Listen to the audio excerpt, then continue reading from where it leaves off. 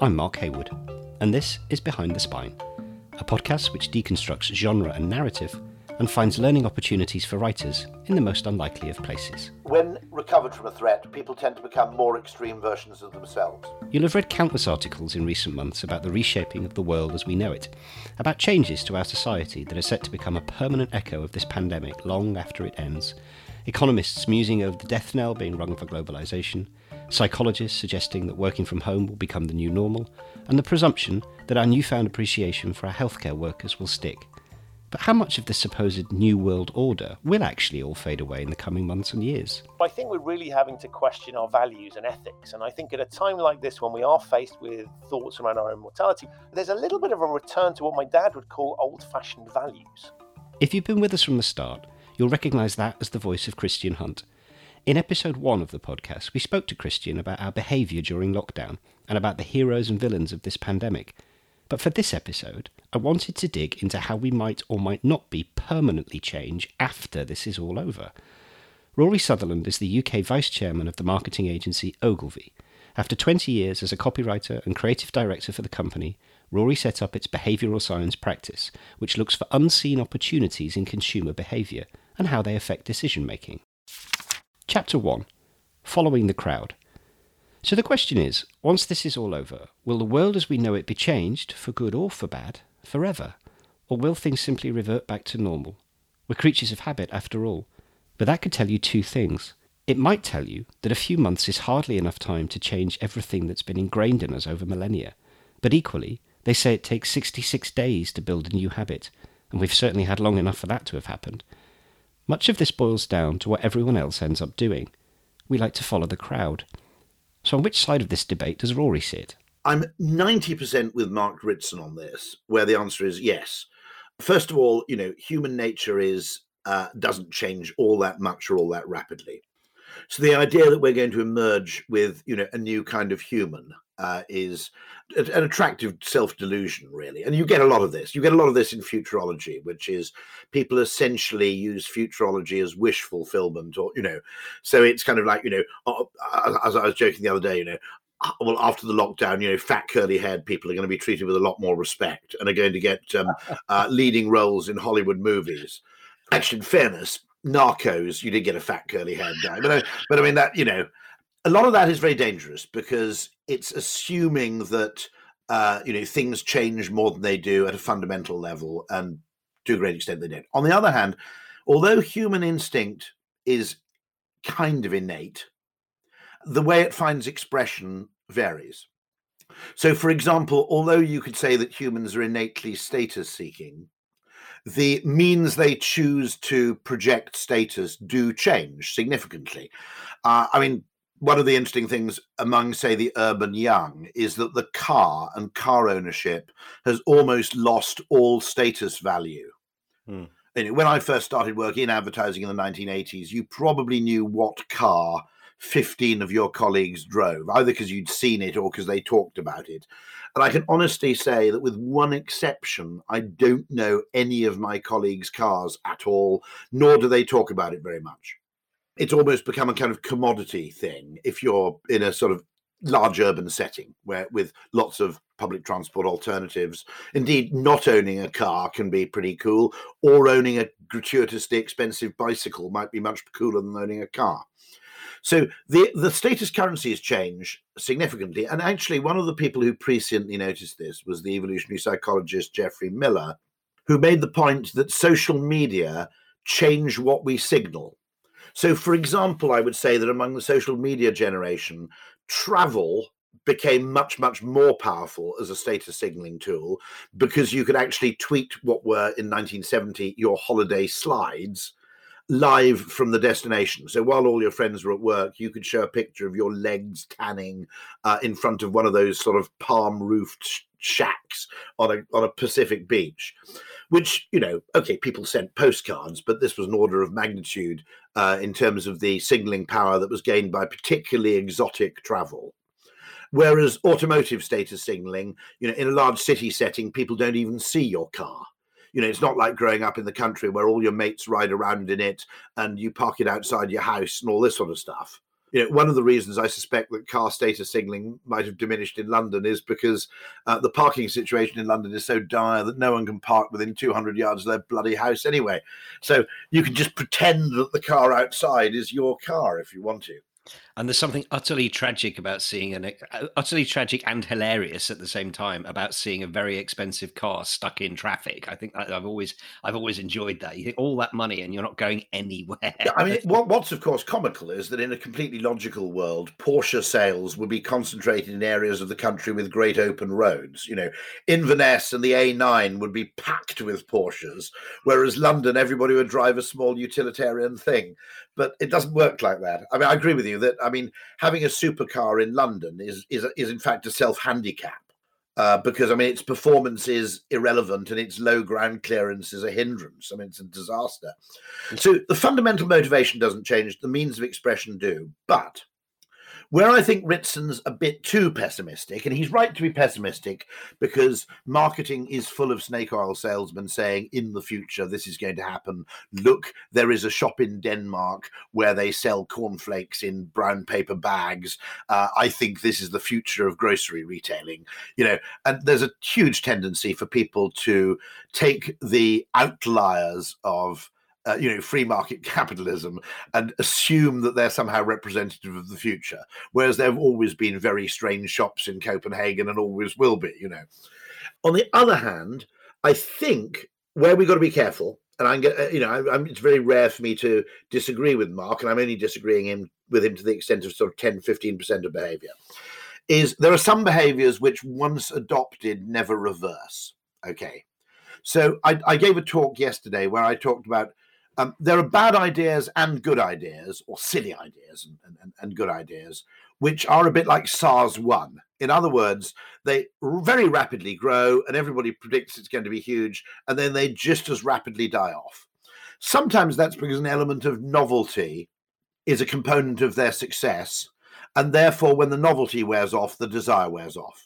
Or it may be that rarity is an element of their popularity. And if you make them too ubiquitous, argued often of Levi 501s, that when your dad started wearing them, it was the beginning of a problem.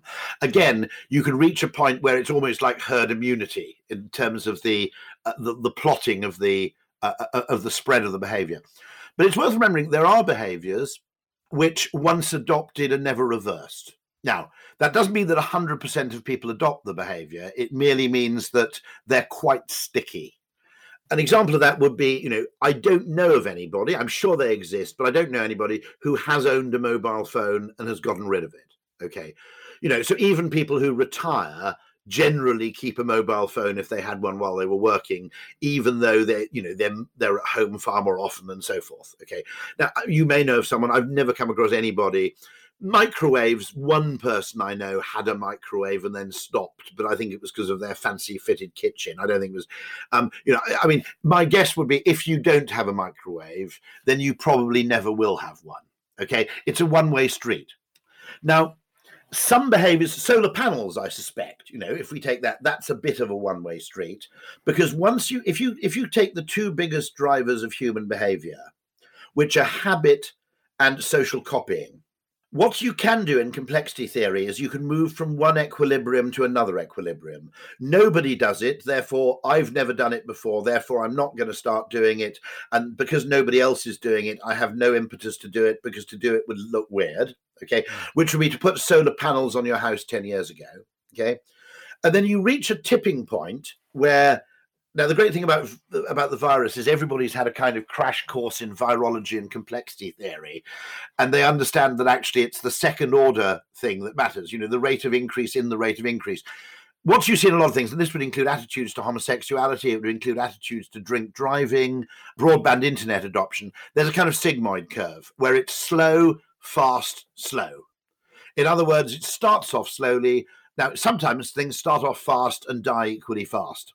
Sometimes things start off slow, then they reach a kind of tipping point where they reach the point of being no longer weird. And then they reach a point where the norm is to do it rather than not to do it. And then eventually you hit a ceiling. Now, the ceiling won't necessarily be at 100% penetration. The ceiling might be at 10% penetration. But nonetheless, the same shape manifests itself. And by the way, you might see this in, areas of virology. As you hit herd immunity, it's slow, fast, and then it hits a ceiling as the virus runs out of susceptible individuals, okay? Now, by the way, this is very important for the measurement of advertising because if you'd done advertising in the early days against drink driving, the traditional approach to measuring the efficacy of advertising assumes methodological individualism, that decisions are taken individually and behavior change proceeds linearly, and it doesn't. So what you might say is my first 10 years of drink driving advertising were totally ineffectual. We hardly had any, we hardly made a dent until the very end. And then the next 10 years of drink driving advertising were unbelievably effective. Suddenly nobody was driving pissed. And if you don't understand this sigmoid curve, I think there's a huge danger that you could write off the efficacy of advertising too soon, because it's not that it doesn't work, it's that it is yet to work. And so I think, it's very interesting. You probably, I'm guessing your age, but you're in your 40s, I'd guess. And right. You probably remember some of your parents' generation would drive pissed. Yes. Now, a lot of those people are dead, and some of them got too old. But what happened? It's partly a cohort effect. As Max Planck says, progress happens one funeral at a time. And in the case of drink driving, true too of attitudes to homosexuality. I get a bit annoyed when someone on Twitter goes absolutely bananas because someone aged 76 uses a mildly homophobic term. Okay, there is always a late resistor crowd of people who are older, less susceptible to new ideas because we become less open as we get older. Just wait 5 years and shut up. You've won that one, right? In the UK, in civilized circles at least. Okay, so what would happen with drink driving would be it was a norm to do it. Then there was a change, and suddenly a new generation came up among my children's generation. I've never done it. My father didn't do it actually ever. Largely because my mum drove. He wouldn't have done it, but my mum drank less than he did anyway, and he didn't drink very much. Have I done it maybe once in my entire life? Borderline. That's the limit. Okay. To my kids, it's practically on a par with paedophilia, driving drunk. It's completely, even among boozy people, it's considered absolutely beyond the pale. And so when you understand this sigmoid curve, you can understand in complexity theory that a dramatic impetus, external impetus, particularly set when simultaneous, can create a new equilibrium. So, the old equilibrium was, I've only had 4 pints and half a bottle of claret, so I'm fine to drive home. That is not the new equilibrium. And sometimes you have to force everybody simultaneously to adopt the new behavior for people to discover why the new behavior is good. So there was no point in owning a fax machine if you had the only one. An extraordinary, mature student friend of mine, when I was at university, owned a fax machine in the 1970s. I said they didn't exist. I'd never heard of a fax machine in the 1970s. He said, no, they took about, 20 minutes to send a page.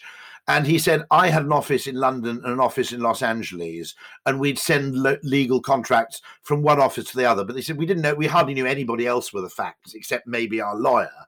And so each fax machine was basically connected to 2 other fax machines.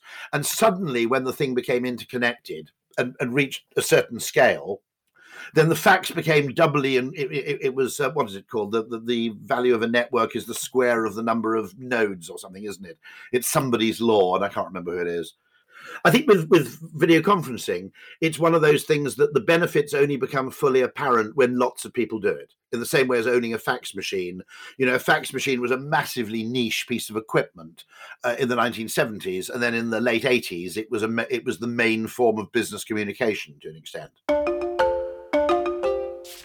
Chapter 2. The Meaning of Value. Rory's comments on status are interesting, as they have implications for the way we portray what's considered cool in our stories. Think about what that could mean for character design. Why does that person act in a certain way? What status are they looking to achieve? And what vehicle are they using to achieve it? It reminds me of the motto our last guest, Pete Gomori, lives by, that good writing should be both timeless and timely. Touching on his comment that some behaviours, once adopted, never reverse, allows us to understand a critical part of character development. Interesting characters are those who can stray from their past behaviours, evolve, devolve, but who always hang on to those subtle characteristics that define them. Though you might want to break expectations from time to time, you don't want an audience or a reader to think, that's ridiculous, that character would never have done that. So from what Rory said, it's likely we'll go back to normal at the end of this pandemic. But to take a less optimistic view for a moment, could we see an increase in poor behaviours as people have been prevented from engaging in community settings for so long? The standard explanation is people are going to be looking for value, a new sense of responsibility. And of course, it's not as if the end of the First World War led to a fantastically worthy, responsible behaviour in the 1920s. And so what I think happens often is, and my colleague Chris Graves in New York says this, when recovered from a threat, people tend to become more extreme versions of themselves. And so my first lesson in behavioral science is don't assume that because there's a shop in Denmark that this is a trend. The second thing is don't extrapolate in a linear way because it ain't linear. Thirdly, some things, by dint of things not being linear, take ages to change and then change very rapidly. And the fourth thing is that actually there aren't trends, there are vectors. There's a great bit of advice, and I wish I could remember the person who told me it. He said, everybody talks about trends. And in fact, what you tend to see in behavior is vectors. In other words, the level of variance increases. So what will often happen after a crisis is people become very, very stingy in some areas and very extravagant in others. It was famously documented after the 2008 financial crisis, the lipstick effect, which is people weren't going to splurge, but they still wanted a treat. So, premium branded Chanel lipsticks did really, really well. Now, it's hard. I might argue to some degree, apart from certain comments like, to be honest, I think most of forecasting is really telling you what not to assume. It's not telling you what's going to happen because that's unknowable, simply because the interconnectedness of human behavior makes it very, very difficult to model or predict. But I think the real lessons in forecasting are saying, don't allow economists to come in and say, because of debt to GDP ratios, consumer behavior is going to become, all about price and value, because that's too easy. There'll be a bit of that. That's not wholly untrue. But if you based, the actions of Louis Vuitton on that assumption, you'd make some very, very bad decisions. It's interesting, isn't it? You talked about if you read The Economist, you could get easily caught up in this because debt as a percentage of GDP was a massive deal back in 2008. Spain was off the chart and obviously had a huge problem. Then you had oil producing countries that did very, very well. And then in the same publication, you get things like the Big Mac Index, yes. And you get, the shortness of a woman's skirt is a measure of how confident we're feeling in terms of the economy. You could tie yourself up in knots if you believed all of this stuff. No, and the best thing you can say is obviously, yes, okay, people are looking for value, but what does value actually mean apart from anything else? Would I predict a fall off in the popularity of Dyson goods? No, not really, because the standard economist assumption of value being price versus functionality is to a great extent pretty dumb. So in a sense, a Dyson is an example of value-seeking behavior. I mean, even a £500 hairdryer, right?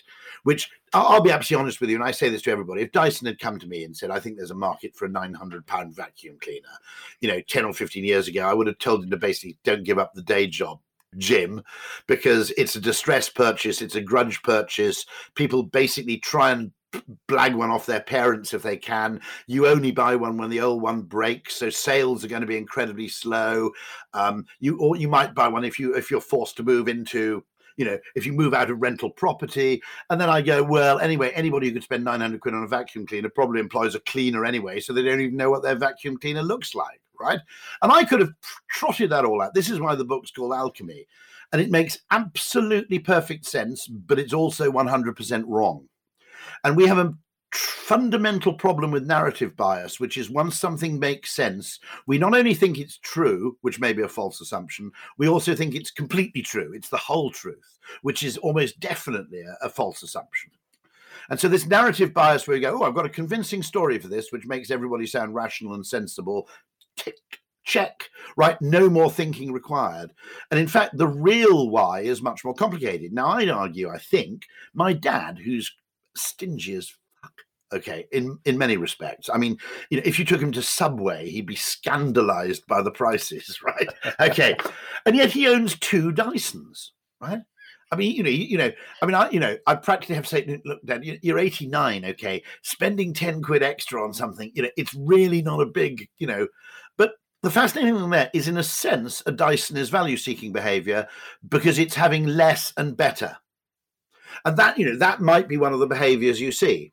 And so people go, okay, I'm going to have one. Now, this is happening, by the way, already, just in case you think I'm just bullshitting.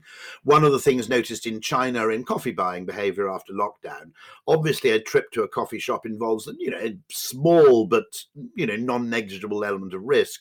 So what people do is they do it less, but when they go in, they buy something extravagant. So in other words, they visit less frequently, but they're much more likely to have something with marshmallows on top, on the basis of maybe might as well be hanged for a sheep as a lamb. If I'm going to take this mild risk, I might as well get something really distinctive out of it. And so you'll see, again, even something as sort of supposedly simple as value, which, by the way, is usually taken to mean low prices. And actually, if you look at generally, Google has a wonderful slide where it shows that searches for better have continually grown all the way through the financial crisis, by the way. So this trend actually happens pretty much at 2008. There's a crossover where searches for best outgrow and overtake searches for cheapest. And you see this line, and it continues and continues and continues to grow. And the 2008 financial crisis does not change that at all. Now, when you think about that, that's a few billion behaviors aggregated into that chart. Now, some of it could be confounding variables. It could reflect that people started off searching disproportionately much for flights, where people do tend to look for cheap because they see it as a commodity mistakenly, okay? And now they're looking for dishwashers, or they're looking for webcams or something, which is much more complicated.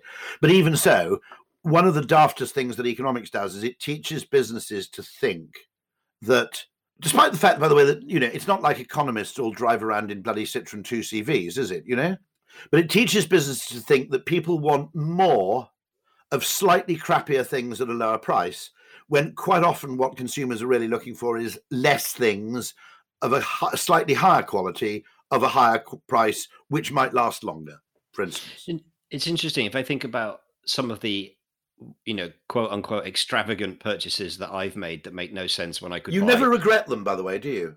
No, you don't. Never it's regret. Really interesting. No, isn't that fascinating? Yeah, and that's partly sunk cost bias, by the way, I think. But that was one of the lessons taught to me by someone at Littlewoods about 10 years ago. They said, one reason weirdly for spending more on something is the more you spend on something, the less likely you are to psychologically to regret it. And if you look at consumer behavior as regret minimization, a lot of things make sense. Our preference for brands makes sense, because if you buy a branded thing, both regret and self-blame are reduced. If you buy a Ford car and it conks out, okay, you blame Ford. If you go and buy the problem with being a niche car brand like Alfa Romeo is if you buy an Alfa Romeo and it conks out, you blame yourself for buying an Alfa Romeo. Chapter 3. Making a comeback. It's intriguing to unpack what motivates a person, how cost alone seems to allow us to pardon our spending behaviours, and to know that when something appears to make absolute sense, we think it's completely true, even if it's a false assumption.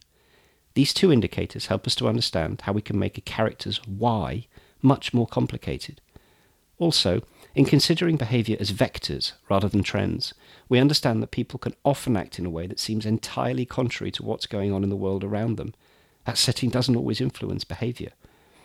Picking back up on Rory's assertion that the 2 drivers of human behaviour are habit and social copying, how can that understanding of the way we act help us finely tune our character design? We copy other people in all sorts of ways, some of them healthy, some of them, I think, not very healthy.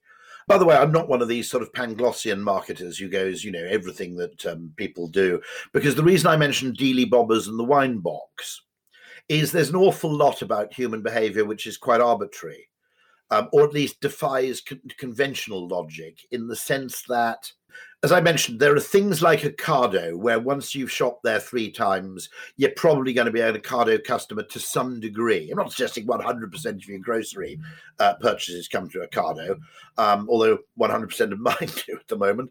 No, not quite, actually. Two local delis, actually, who deliver. I'd forgotten that. So we're doing this. It's a bit like Prada and Primark, vast company and small local thing, nothing in the middle.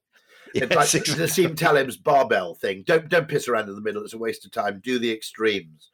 That's, by the way, that's a vector. If you think about it, it's not a trend, isn't it?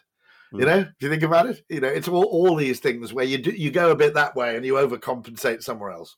Oh, and sorry, on Monday, the Red Pizza van comes around and we go there as well. So we're basically, it's a very strange world, this world of self-isolation, because my body is more local than it's been since I was, probably since I was 3 years old, in terms of staying mostly in the same place.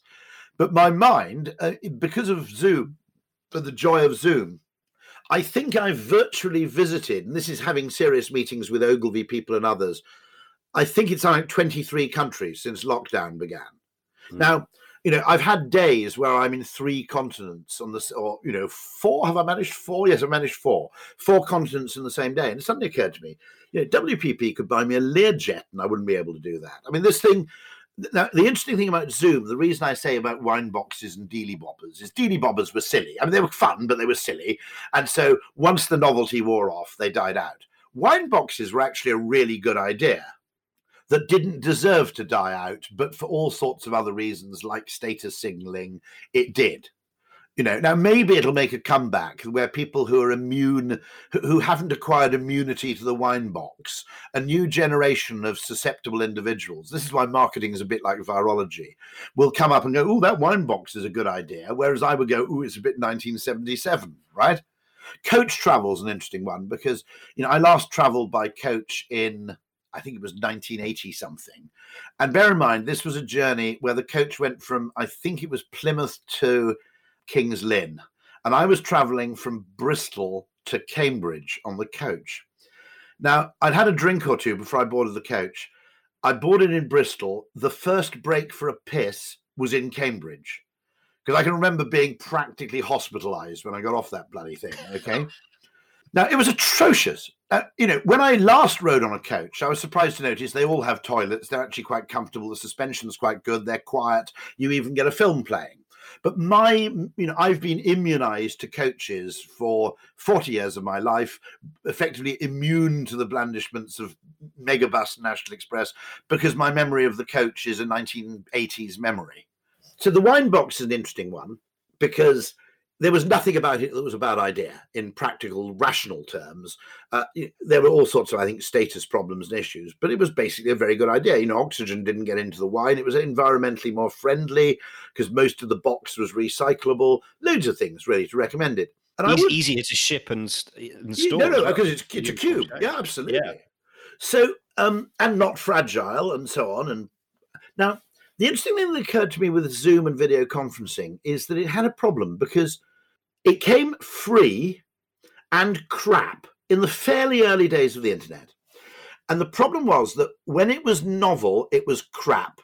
And by the time it stopped being crap, it was no longer novel. So by the time Zoom actually got good, most of your colleagues, if you suggested, let's do a video conference, their memory of video conference was a series of botched Skype calls in the early 2000s, where 20% of the time on the meeting was spent going, Dave, you're on mute, So you can quite often have a category which, in a way, just as there's a theory that some people are partially immune to the coronavirus because they've contracted other colds, which has given them some degree of partial immunity, okay? There is a case where there are categories which undeservedly die because something similar failed beforehand. Because it's something that's been fascinating me, by the way, because I've been a Zoom advocate for about 2.5 years.